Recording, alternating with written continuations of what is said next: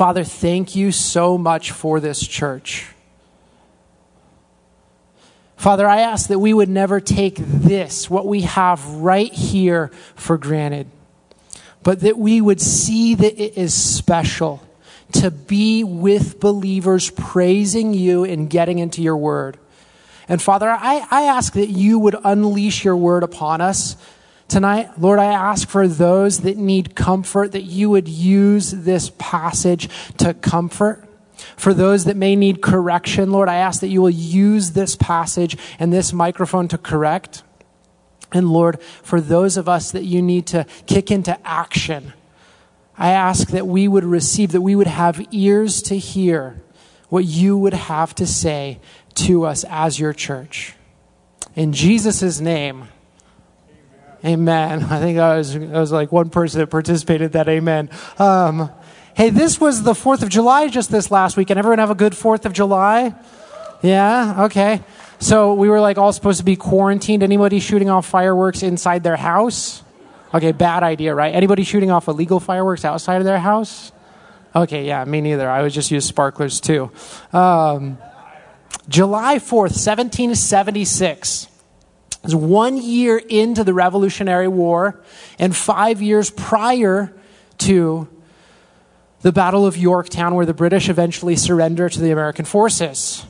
The Declaration of Independence is signed, a document claiming our freedom from British government and rule. We live in a nation that was founded on revolting from England, God save the Queen, and replacing that government with a government of our own. It was a revolution, a war that lasted, I think, if I'm correct, 7.5 years.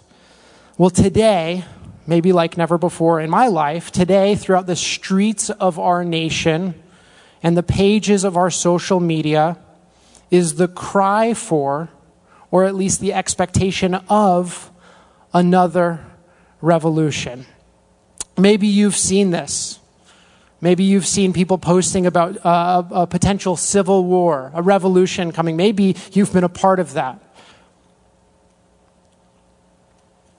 I think that God put something in each of us to desire to be a part of a history-marking moment and to create real change. We all want to change the world. It's no coincidence that the 12 disciples, the 12 men that followed Jesus for 3.5 years and observed him every day, that they were credited to, after his death and resurrection, that they were credited for turning the world upside down. But maybe the way to revolution is different than what we are seeing on social media.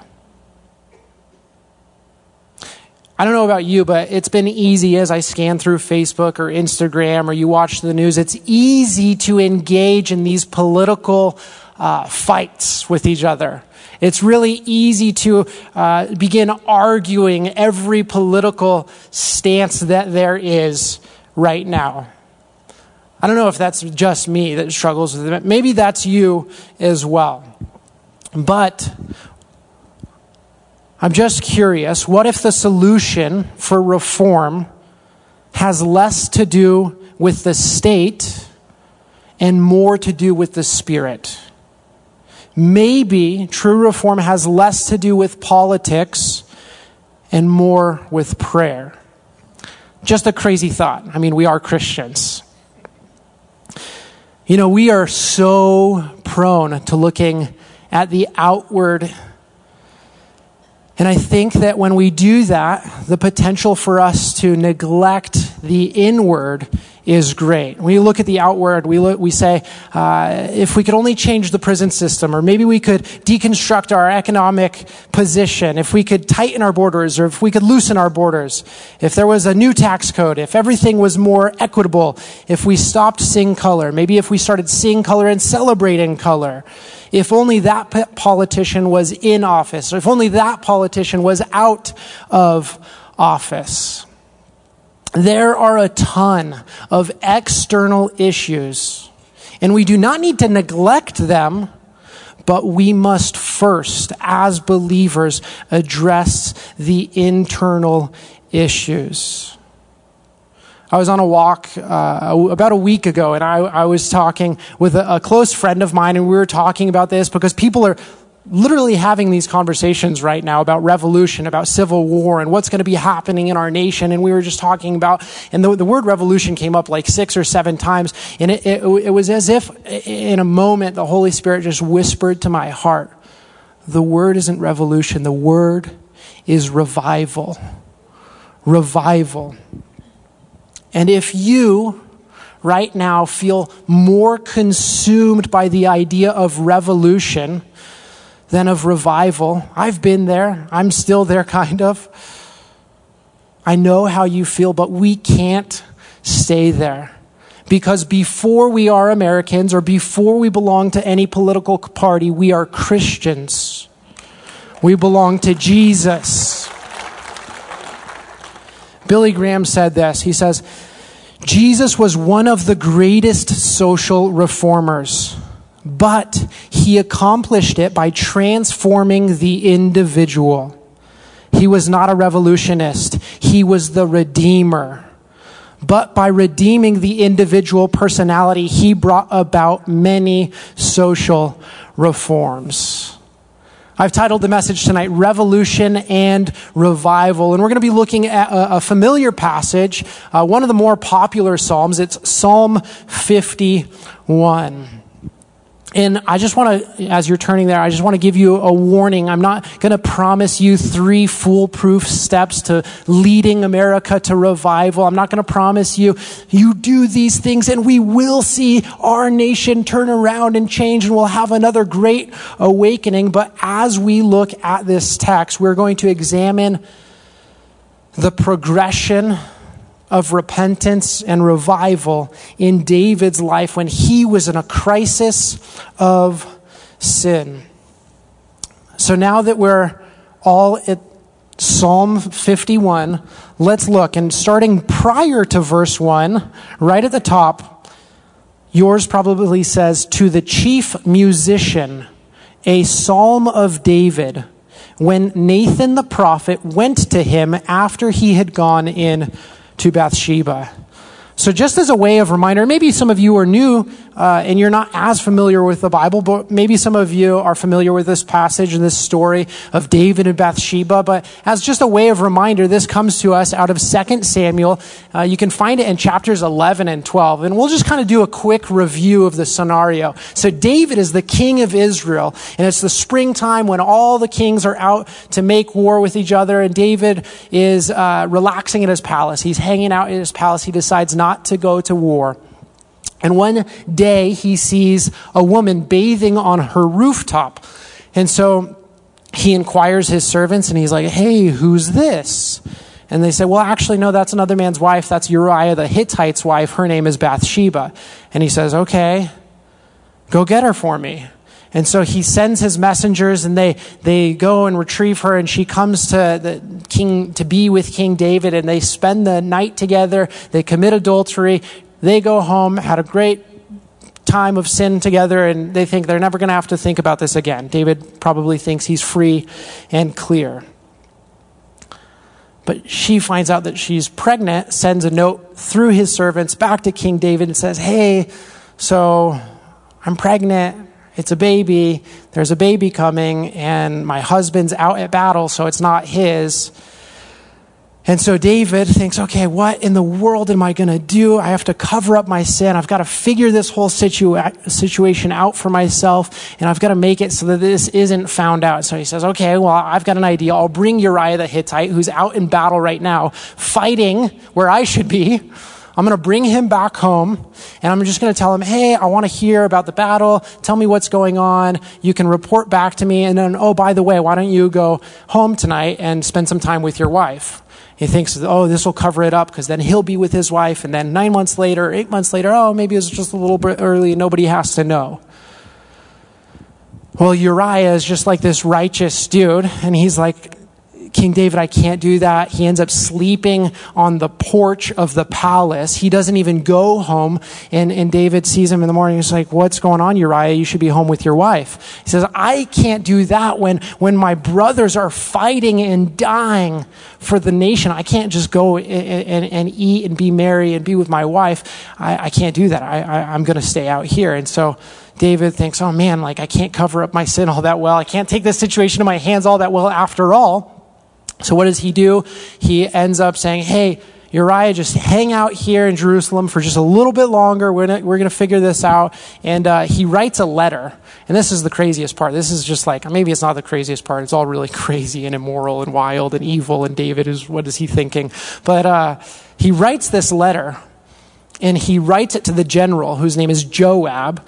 And he's the commanding officer for Uriah. And he says, hey, Uriah, I want you to take this letter to Joab. So Joab gets it. He finally, literally, Uriah is carrying his own death sentence in his hands, but he hands it over to his general like he was supposed to, like he was told to do.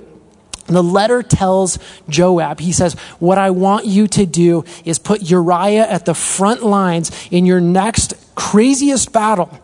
And what's going to happen is right when you guys are getting attacked, I want all of the troops except for Uriah to draw back. And so David comes up with this plan to cover up his sin, to take the situation into his own hands so that Uriah dies, which is exactly what happens. Uriah dies. David allows Bathsheba to mourn for a season over her deceased husband. And then he marries her. And then that baby is born and it's a boy. And so David and Bathsheba, they have this son. They're married. They're living in the palace. He's committed multiple sins, multiple crimes, things that he is known since he was a child not to do, adultery and murder being above the chief of them. But he thinks, that was a close one. But here's the thing that I love is that God cares too much about David to let him stay in his sin. And you know what? God cares so much about us that he doesn't want us to stay in our sin.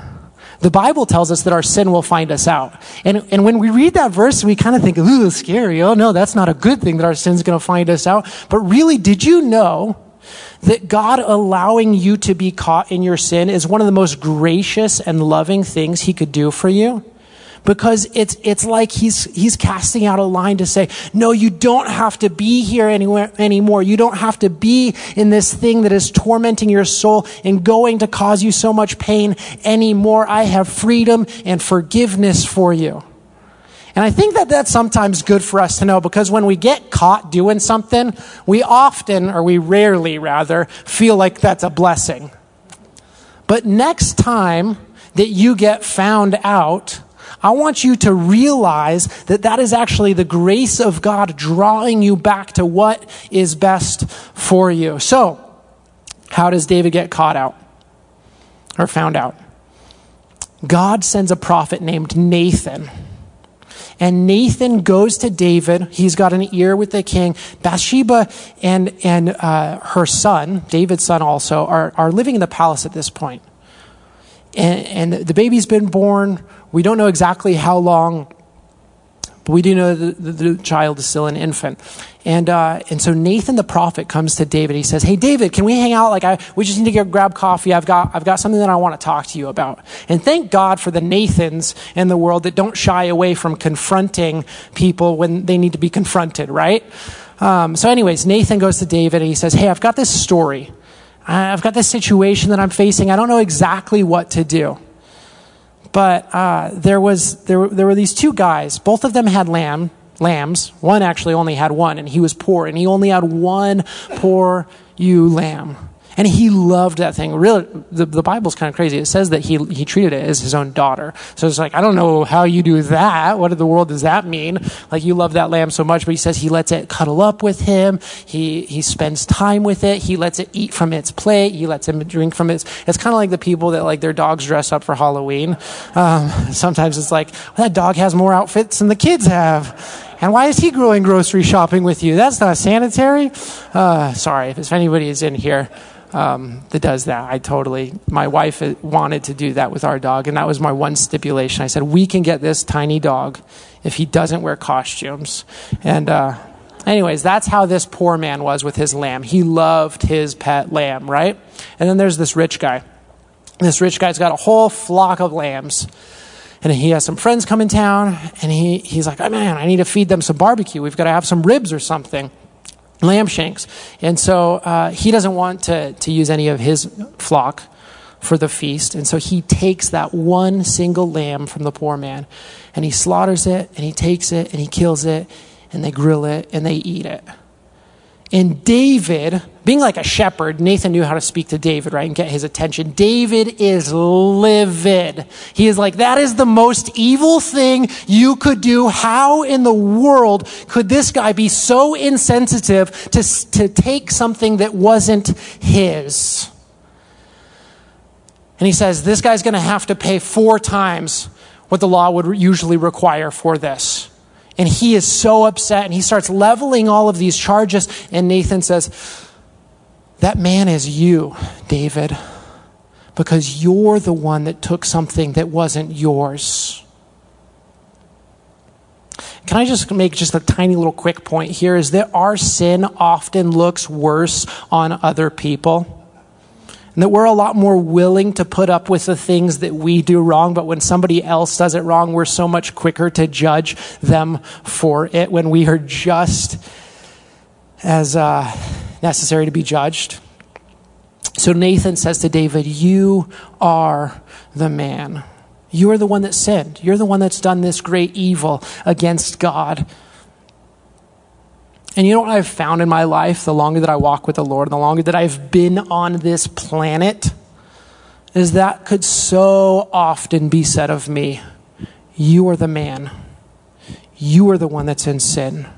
You're judging all of those people because of the things that you've done yourself. They're doing it, sure, but you've done it yourself. And the Lord is so gracious to say, no, you're the man. You're the one with the sin as well. I mess up a lot. I lie sometimes. Sometimes I let others take the blame for me when they don't deserve it.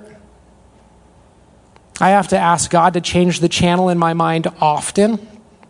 Sometimes I get really mean on the road. Sometimes I get really mean off of the road. Maybe you're that way too.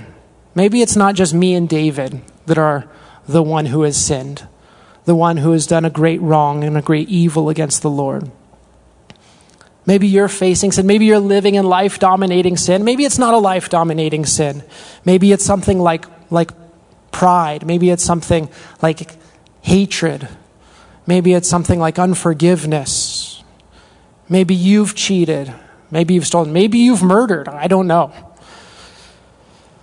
Sometimes we even sin, we even fall short, we even sin against God when we're trying to do the right thing, but we're doing it for the wrong purposes.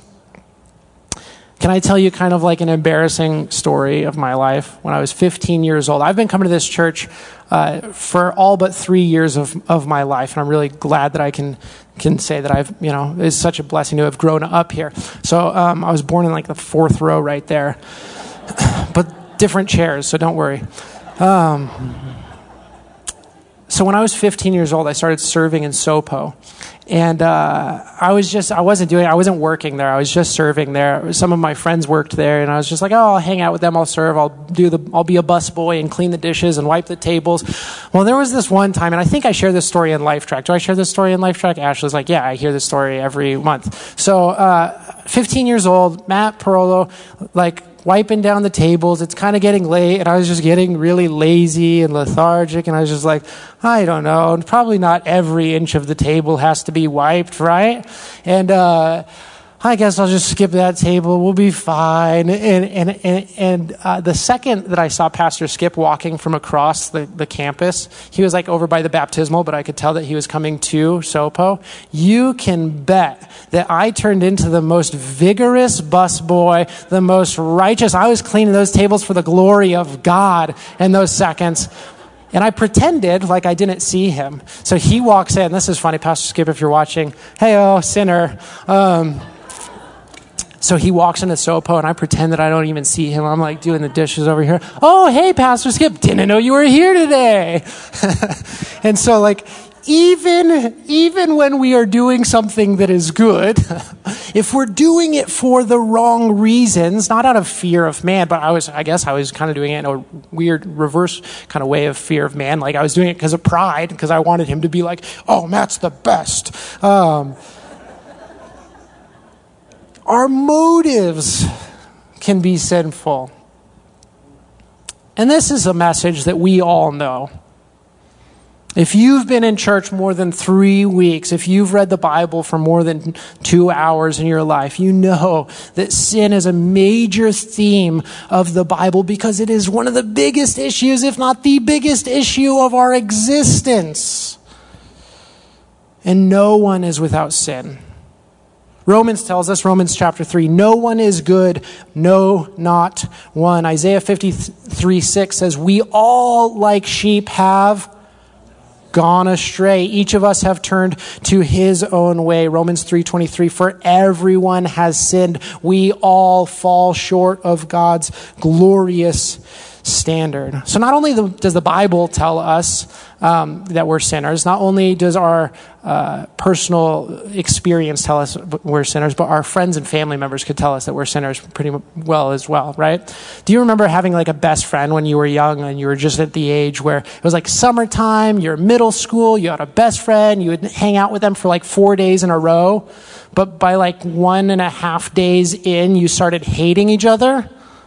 It's because the more that you spend time with any person, the more that you realize how sinful they are and how sinful you are. So we have 3 counts against us. The Bible lets us know, our own experience lets us know, and our friends and family members can let us know that we have a major sin issue. But I want to look with you now at this. We're getting into verse 1 now, and we're going to look at David's response to his sin. And I want to just mention this too. The goal is not for us all to leave depressed that we're sinners. The goal is that we leave with the hope of a Savior. So with that in mind, let's read Psalm 51, verse 1. Have mercy upon me, O God, according to your loving kindness, according to the multitude of your tender mercies. Blot out my transgressions.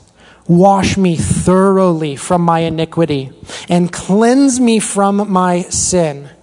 For I acknowledge my transgressions, and my sin is always before me. Against you, you only have I sinned and done this evil in your sight, that you may be found just when you speak and blameless when you judge. Behold, I was brought forth in iniquity, and in sin my mother conceived me. Behold, you desire truth in the inward parts, and in the hidden part you will make me to know wisdom. And then I want to jump down one more spot. In verse 9 it says, hide your face from my sins and blot out all my iniquities. So what we're going to kind of see is the progression of repentance throughout this passage. And so we see first and foremost David's response to his grievous sin against Uriah, against Bathsheba, but most importantly against God is that he was repentant. And that's our first point, is repentance.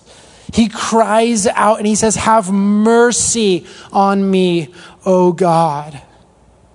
Now we all know that mercy is not getting what you do deserve. See, in order to understand mercy, we have to understand justice, that you commit a crime, then a punishment or a penalty is paid, and that's justice. But mercy is saying, okay, well, justice needs to be met, or you should have a punishment, but instead of that punishment, you're not going to have it. That's mercy. You're not getting the justice that you do deserve. There were two major crimes that he committed. One is adultery, and the second was murder. Leviticus 20, and David would have known this, Leviticus 20 verse 10 says, if a man commits adultery with another man's wife, with the wife of his neighbor, both the adulterer and the adulteress must be put to death. Leviticus 20. Numbers 35, 31 through 32 says, do not accept a ransom for the life of a murderer who deserves to die. He must surely be put to death. See, David's sin left him in a desperate situation that meant that he had to pay for those sins. And the penalty under Jewish law for each of those was death. 2 life sentences, or 2 death sentences, rather, that he deserved to pay. But it's also worth noting, because he's asking for mercy. He is asking for mercy based off of his knowledge of God's character, which I think is important for us to notice. Check this out. He says, according to your loving kindness, according to the multitude of your tender mercies. See, we can come all the more boldly to God when we know the God that we are coming to. David knew that God was a gracious, a merciful, a loving, kind God, that he was generous. And so knowing his character gave him greater confidence to call out for God to act on that character. Which is why it's so crucial that you and I know the God that we say that we serve and love. Which is so crucial why we study the Bible to understand the God that we serve. Which is why it's so crucial for us to be spending time talking with him in prayer. But another key, major thing, another part of repentance that we see in this passage that we just read, comes to us in verse 3 and 4. He says, get this, he says, I acknowledge my transgressions, and my sin is ever before me. Against you only have I sinned and done this evil in your sight. And this is an example of a word that we toss out a lot, is the word confession. He is confessing. Literally means to say the same as. I am going to say the same thing about my thoughts that God says about my thoughts. I am going to say the same thing about my evil deeds that God says about my evil deeds, that they are evil, that they are sin. And we as Christians, we can't shy away from calling sin, sin. Yeah, sure, in other people, but more importantly in us. Because I think it's really, again, very easy for us to point and say, well, that guy's a sinner because A, B, and C. But I think we have this temptation and this propensity to often shrug off our sin by comparing ourselves to others. Or just dismissing it as a misstep or a mistake, or as an accident or a non-intended consequence of something that we've done. But we, like David, need to get to the point where we acknowledge the things that we are doing and we call them what they are. There's no greater danger, I think, than to shrug off the sins that Jesus had to die for. If they were serious enough for the Son of God to leave heaven and be nailed to a cross because of those sins, then we ought to take them seriously as well. Confession. You call it what it is. You recognize the consequences. And that sets you in a great place to ask for forgiveness. But David's not just after forgiveness here. He wants to be restored and renewed, which forgiveness makes way for. And so our second point, the progression of repentance, is that it leads to renewal. It leads to renewal. Let's check out these verses 7 through 12. Read along with me. He says, purge me with hyssop and I shall be clean. Wash me and I shall be whiter than snow. Make me hear joy and gladness, that the bones that you have broken may rejoice. Hide your face from my sins and blot out all my iniquities. Create in me a clean heart, O God, and renew a steadfast spirit within me.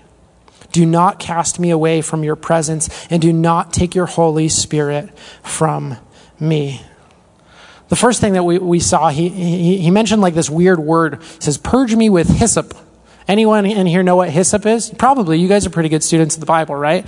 Hyssop. So it was a plant that grew in the Middle East. Oftentimes it would grow out of walls, but it was used in many ceremonial cleansings for the Jewish people. But most notably, it was used in Passover. It was kind of like a nature-grown paintbrush.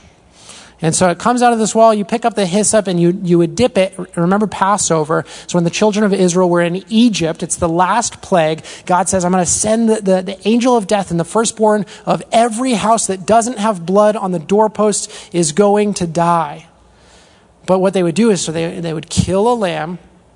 They would put its blood in a bowl, in a basin, and they would dip these little plants, these little hyssop plants in, and then they would spread it on the doorpost. And so most notably and most likely, David had Passover and the death of a lamb in mind when he says, wash me whiter than snow. He says, purge me with hyssop and I shall be clean. Wash me and I will be whiter than snow. You see, it takes blood to make us clean, right? Only we know, and the book of Hebrews tells us that the blood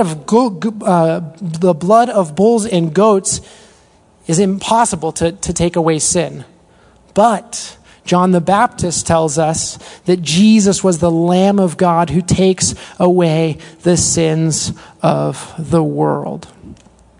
So it's really pretty crucial what we're hearing about David is he's not just asking for God to pity him and to shrug his shoulders and to say, okay, no worries, we'll forget about your sin. He's asking God not for pity, but for a pardon, a substitution, the lamb's blood for mine.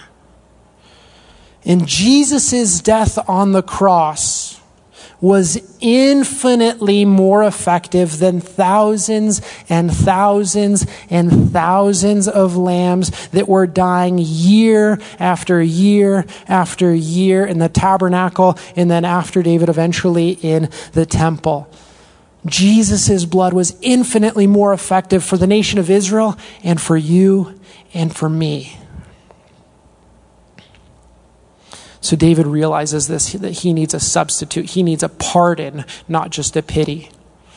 And without saying it, he's about to transition from asking for mercy to asking for grace. You heard before, you've probably heard, this definition before, that mercy, we just said it, is not getting what you do deserve. Then grace is getting what you don't deserve, right? So in the way that this works in our house, because we've got two little sinners that live with my wife and I as well.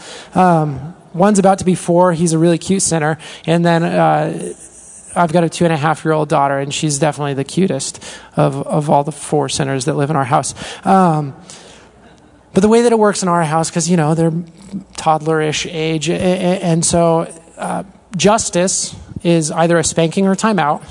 Mercy is, okay, you did something, but mercy, neither a spanking nor a timeout.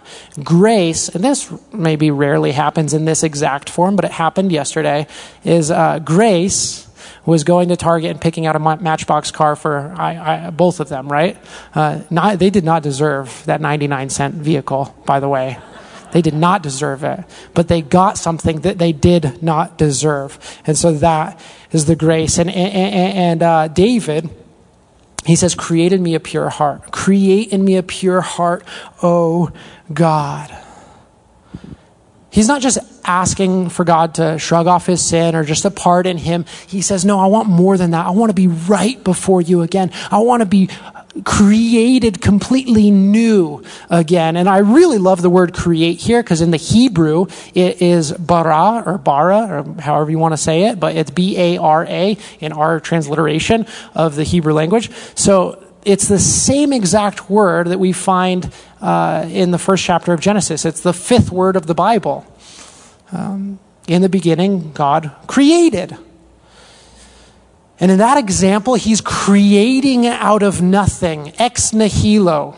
Out of nothing, God created the universe. He didn't take a few particles and a little bit of sand from over there and some stuff over from Mars and all that. No, like Mars didn't exist. In the beginning, God created out of nothing. And so David uses that same word when he asks God to create in him a new heart. And yes, we like to say God's in the business of restoration, which he is, I get that. But he's also in the business of just recreation. Reanimation. That's exactly what we celebrate and we commemorate when we get baptized, right? That our old person has died and that, behold, he makes all things new. We are a new creation in him. Has anyone ever broken their iPhone screen? Of course, if you have an iPhone, you've broken the screen, right? Nelson's never? Wow, you're a magical man, Nelson.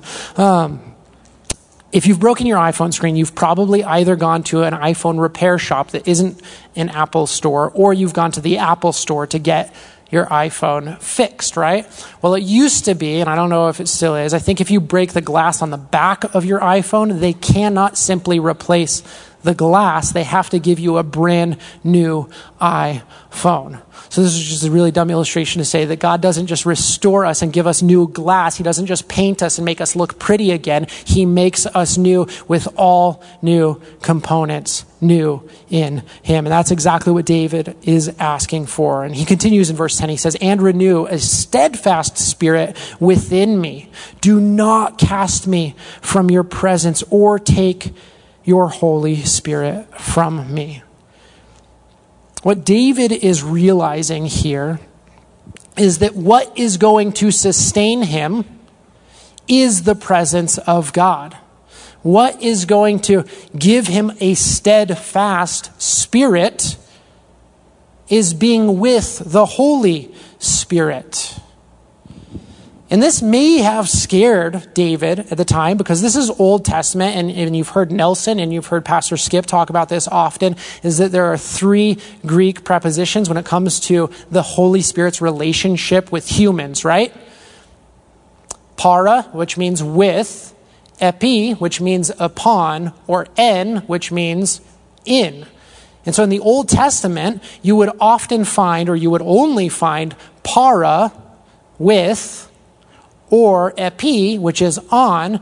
Epi usually went along with a manifestation of some sort of gift, maybe of leadership or some sort of miraculous working. When the Holy Spirit came epi upon somebody, he had the power to do the work of the Lord, or rather the work of the Lord would happen through him because God was with him through the Holy Spirit, right?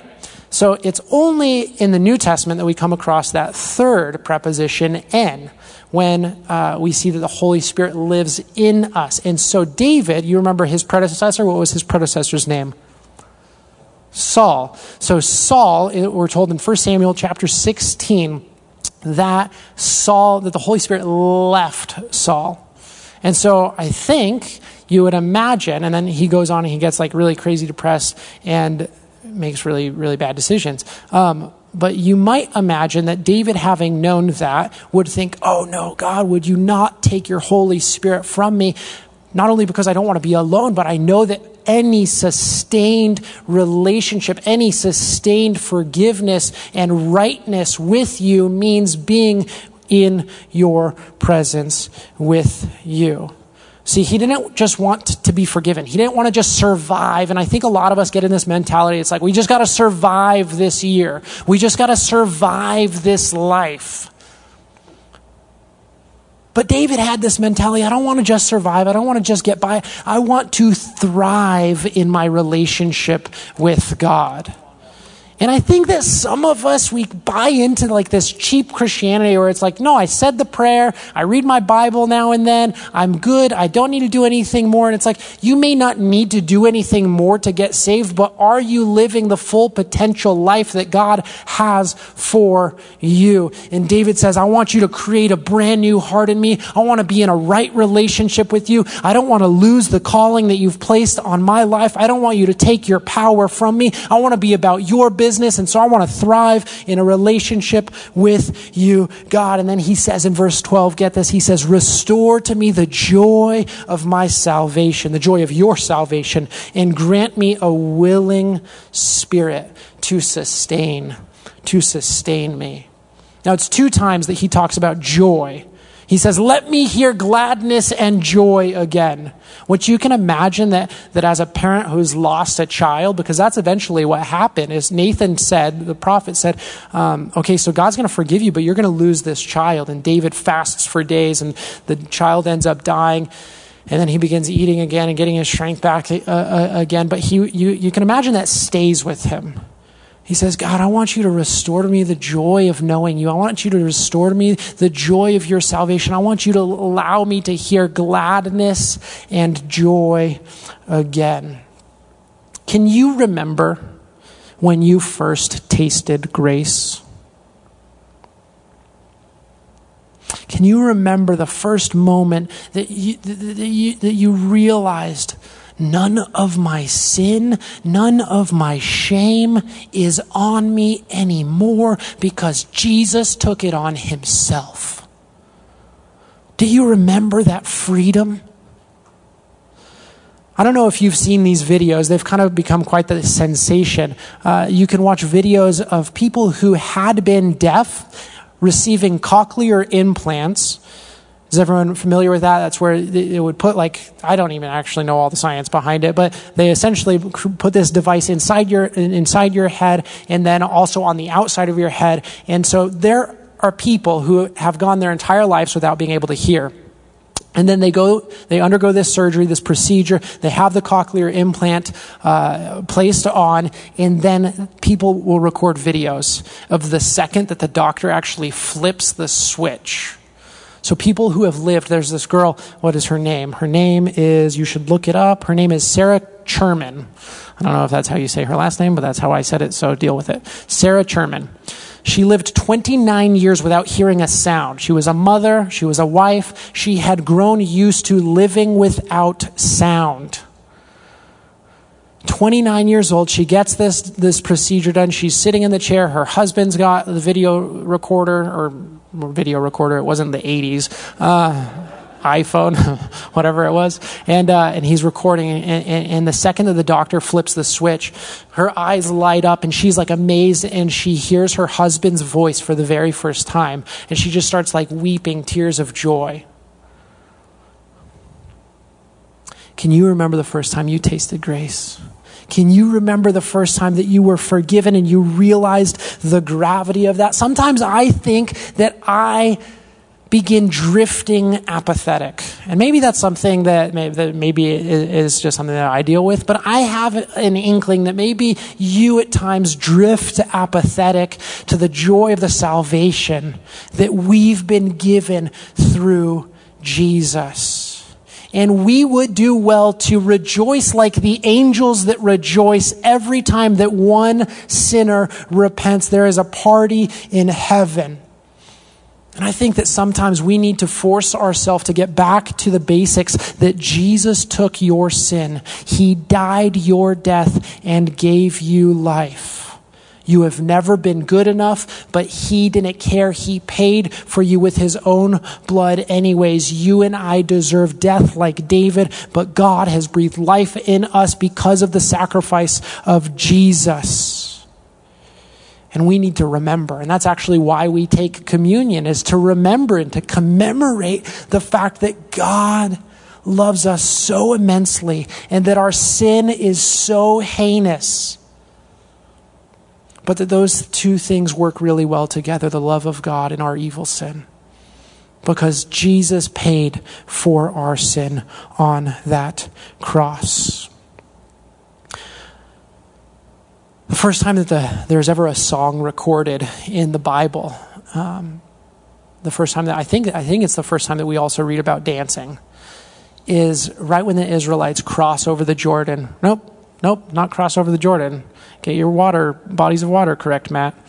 They cross over the Red Sea, escaping their Egyptian pursuers. The chariots, the horses, they follow them in, and the water comes crushing down on their enemy, and the children of Israel, 2 million of them, make it safely to the other side into what God is giving them as a promised land. And that's the first time that we see rejoicing like this, crazy, ecstatic. That's the first time that we see a song written, is a song written about God's salvation of them.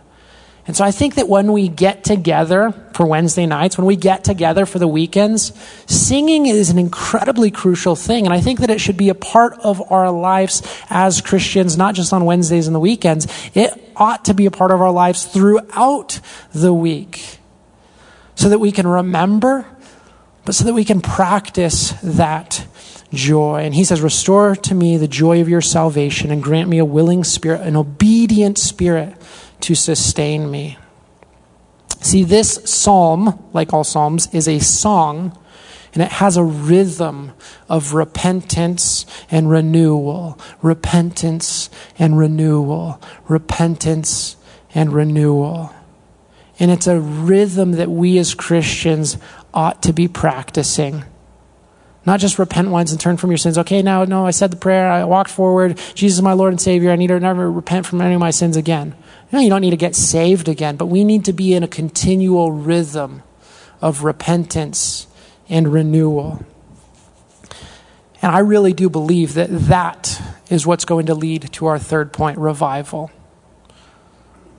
Revival. Let's look at verses 13 through 19. David writes, Then I will teach transgressors your ways, and sinners shall be converted to you. Deliver me from the guilt of bloodshed, O God, the God of my salvation, and my tongue shall sing aloud of your righteousness. O Lord, open my lips, and my mouth shall show forth your praise. For you do not desire sacrifice, or else I would give it. You do not delight in the burnt offering. The sacrifices of God are a broken spirit, a broken and a contrite heart. These, O God, you will not despise. And then get this, I love this. In verse 18 and 19, he says, do good in your good pleasure to Zion. Build the walls of Jerusalem. Then you shall be pleased with the sacrifices of righteousness, with burnt offering and whole burnt offering. Then they shall offer bulls on your altar. First thing we read there in verse 13 is the word then. He says, then I will teach transgressors your ways. And the result is that sinners are going to turn back to you. The word then is important because it tells us when. When? Then. After I've repented of my sins, I've been forgiven of my sins, I've been created with a new heart, and I know that the Holy Spirit is with me, then I'm going to start teaching transgressors your ways. I'm going to start showing sinners your love and letting them know about the gospel that saves. But it took 13 verses. It took 13 verses of repentance for David to get to this point. And I think that that's important. One conclusion that I believe we can draw from that is that personal renewal must precede public revival. Personal renewal must precede public revival. I think that often, like I kind of started this evening off, we were talking about like, we got to do this policy and we got to put this politician here. And it's like, okay, those are good things. But what's really going to bring a Jesus revolution, a revival, is that when we get serious, not just about other people's sin, but when we get serious about our own sin. And when we say, no, we're not going to accept that. I'm not going to accept that in my life anymore. Jesus not only forgave me of that, but he freed me of it so I don't have to walk in it anymore. And so we're going to choose holiness and we're going to choose to follow him and not ourselves. I want to point out something just real fun. I'm not like a grammarian. I don't have a degree in literature or in English. I hardly know the English language, but I can count verbs. And I did that before coming up here, and I counted all of the verbs that we find in this chapter that are related to God. What God does in this chapter. It says, David cries out and he says, have mercy, wash me, cleanse me. You're going to judge. You can judge righteously, teach, cleanse, wash. Let me hear, hide your face, blot out transgressions, create, renew, restore, grant me, save me, open my lips. There are those are pretty some hardcore verbs right there. Those aren't just walk. I don't know. I'm thinking of stick to your notes, Matt. Those are some hardcore verbs right there. Renew, create, wash, cleanse. 24 times, 24 things that God brings to this psalm. Do you want to know what David brought to salvation? His sin, his transgression, his evil, his murder, his adultery. That's the only thing that you and I bring to salvation is our sin. But you know what? Post-salvation, post-coming to Jesus, get this, there are 3 words that stand out. He says this. He says, then I will teach, I will sing, and I will declare. So that's our job. That's our MO. God, he can take care of the cleansing. He can take care of the washing. He can take care of the forgiving. He can take care of the renewing. He can take care of the creating. And we're going to teach, and we're going to sing, and we're going to declare. He's going to take care of the heavy lifting. And in response to his greatness and in response to his mercy and grace, we are going to let other people who don't know him know that they can know him, so that he'll take care of their mess too, so that he'll start that cycle all over again for somebody else. But it comes with us saying, hey, I'm going to teach transgressors your ways. I'm going to sing your praises if you, by the way, open my lips. And I'm going to declare your goodness. I opened up tonight saying that maybe like never before in recent history, people are ready for a revolution. They're ready for change. They are hungry for it. I personally think that the ground in our state, in our country, is ripe for revival. Listen, the world is grasping for answers that you already have. What a shame if we keep that to ourselves.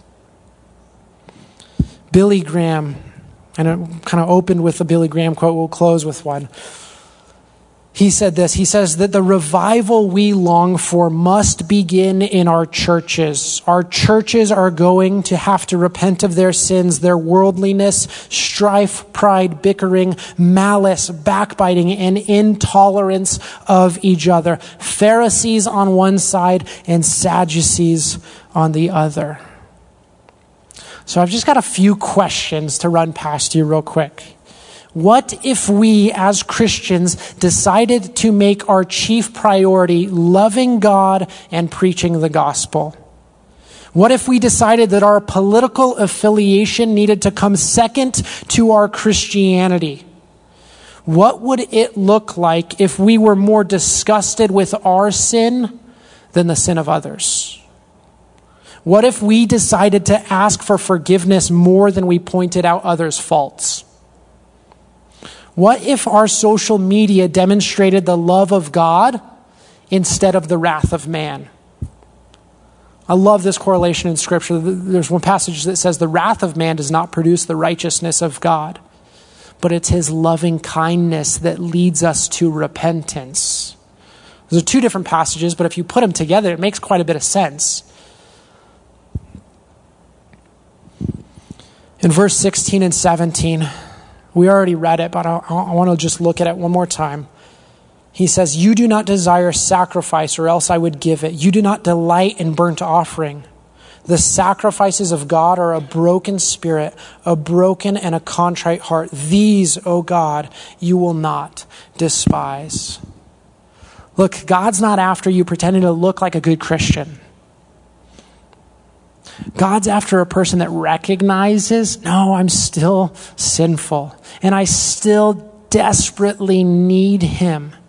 That without him I am nothing, and I need to abide in him.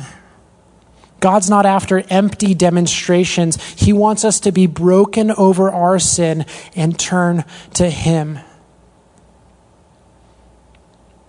I love that David closes this psalm out with a prayer for the prosperity of his city. I think it's super special and super great for our times that he closes this prayer of personal repentance out with a prayer for the prosperity of his city. Check this out. Verse 18, he says, do good in your pleasure to Zion. Build the walls of Jerusalem. Those are like structural, those are like policy making things there. It's like, no, we need to build this place up. God, we want you to do good on this city.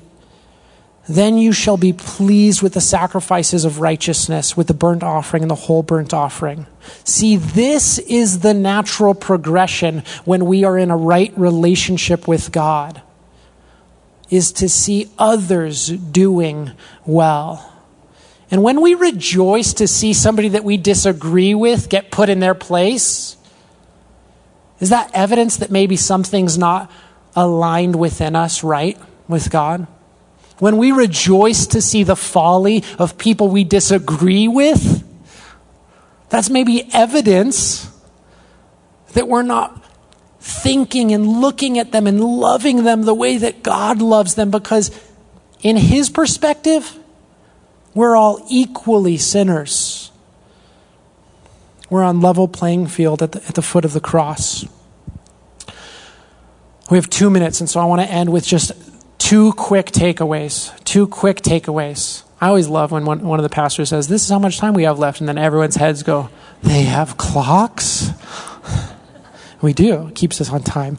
So, first takeaway, you need a Nathan. You need a Nathan, somebody in your life that has permission to speak into your life. Somebody in your life that can call you out and then call you up on things. See, nothing stagnates your growth more than arrogance. Nothing keeps you from your calling more than thinking you've already got it all together. We need people that we give that permission. Maybe we even ask them, hey, what's it like to be on the other side of me? That is one of the scariest questions you can ask. But we need those people who will keep us on track and help us to see when we're off. And then in response, when we hear those things, you and I need to walk humbly. You and I need to walk humbly and consider and pray about the things that they've shared with us. The second thing is kind of a repeat of what we already talked about in the revival section, but I just like this illustration so much, is go all in.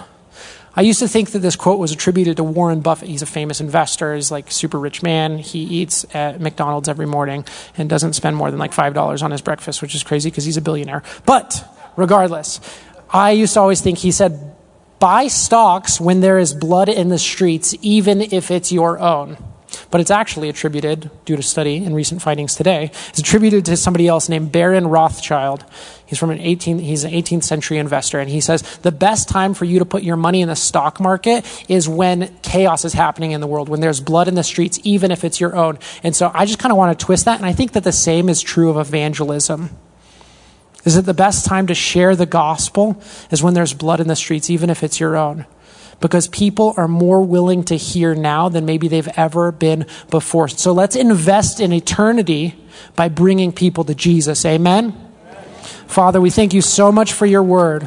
We thank you that your word is life-changing. We thank you that you are a life-changing God who has graciously and mercifully loved us, forgiven us our sins, and set us free from those sins. So God, we ask And right now, we want to take this really seriously. We want to bow our hearts before you right now. And in silence, we want to prepare to ask that you would bring a revival. God, we want to ask that you would give us a zero tolerance policy for sin in our lives. Help us when we do sin to be quick to repent. We know that you forgive us that sin. But God, we just want to confess that we've been guilty. We've been guilty of judging others. We've been guilty of looking beyond people that we're not comfortable talking with. We've been guilty of so many things, and each of us of something different. But we recognize that those are sin, and we want to turn to you from those sins. Help us to do that, Father. We love you. In Jesus' name, amen. We hope you enjoyed this special service from Calvary Church. We'd love to know how this message impacted you. Email us at mystory@calvarynm.church. And just a reminder, you can support this ministry with a financial gift at calvarynm.church/give. Thank you for joining us for this teaching from Calvary Church.